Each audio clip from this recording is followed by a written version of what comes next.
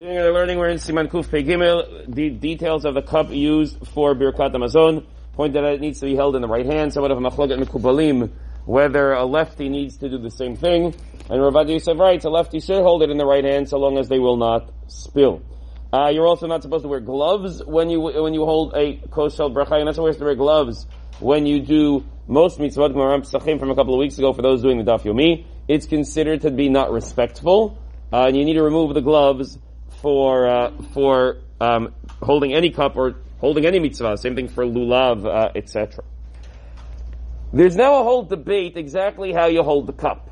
If you look, there's a sefer Piskei Tshuvot on Orach Chaim, and in the back of Chelik Bet, where this is, I think, he's got like a whole page of different pictures of how you can hold your hand in order to actually hold the cup. Now, most of this is going to be a debate al pi Kabbalah. And most fascinatingly, in the footnotes here, he quotes from Rav Shalom Cohen. Rav Shalom Cohen, the current Rosh Yeshiva of Porat Yosef, whose father, Rav Ephraim Cohen, was a big Mekubal, and he says he did pretty much everything according to the Ben Ish Chai. He says his father just held the cup. He held the koshel bracha like he held any other cup. And that was it. And he always found it very strange, because there's a debate. According to the Shla, you're supposed to put your hand flat, to be your right hand flat with the cup balanced on the fingers. That's somewhat challenging. That's the Shla. Now, according to the Arizal, it's a little bit less clear. There's a machloket in the Arizal exactly what he meant. He said you have to hold it either, depending on the language in different places, with the fingertips or on the fingertips.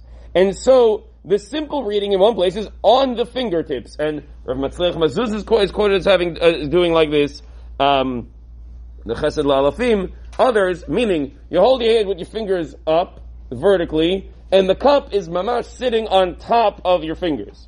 This is more challenging than the first way. Now, and it needs to be malay, remember. So now this is particularly challenging, because your fingers are vertical.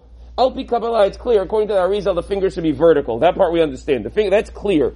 Fingers should be vertical, but the simple reading is, and then the cup balances on top. May have seen people do this.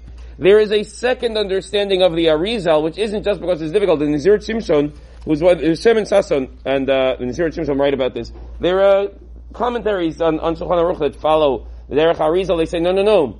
It dafka should be somewhat lower. It should be held by the fingertips. That the point is that the bottom of the cup should have the fingertips around it vertically. And that seems to be the more common practice, although you will see people balancing it on top. I would suggest that if you don't have such a practice to balance it on top, that you follow this approach to the Shem and Sasson and hold it, again, with the fingertips vertically, but somewhat inside. So like the first joint is above it, actually holding it. Because they say, they read the Arizal, it says it needs to be held. It needs to be held, muchzak. And if it's just on top, you don't have that at all. That's what Rav Shalom Cohen says. You go, no. He held it this way. So there are various minhagim exactly how this is, even al pi Kabbalah, and so this seems to be the most common practice for those who don't have a minhag in the matter.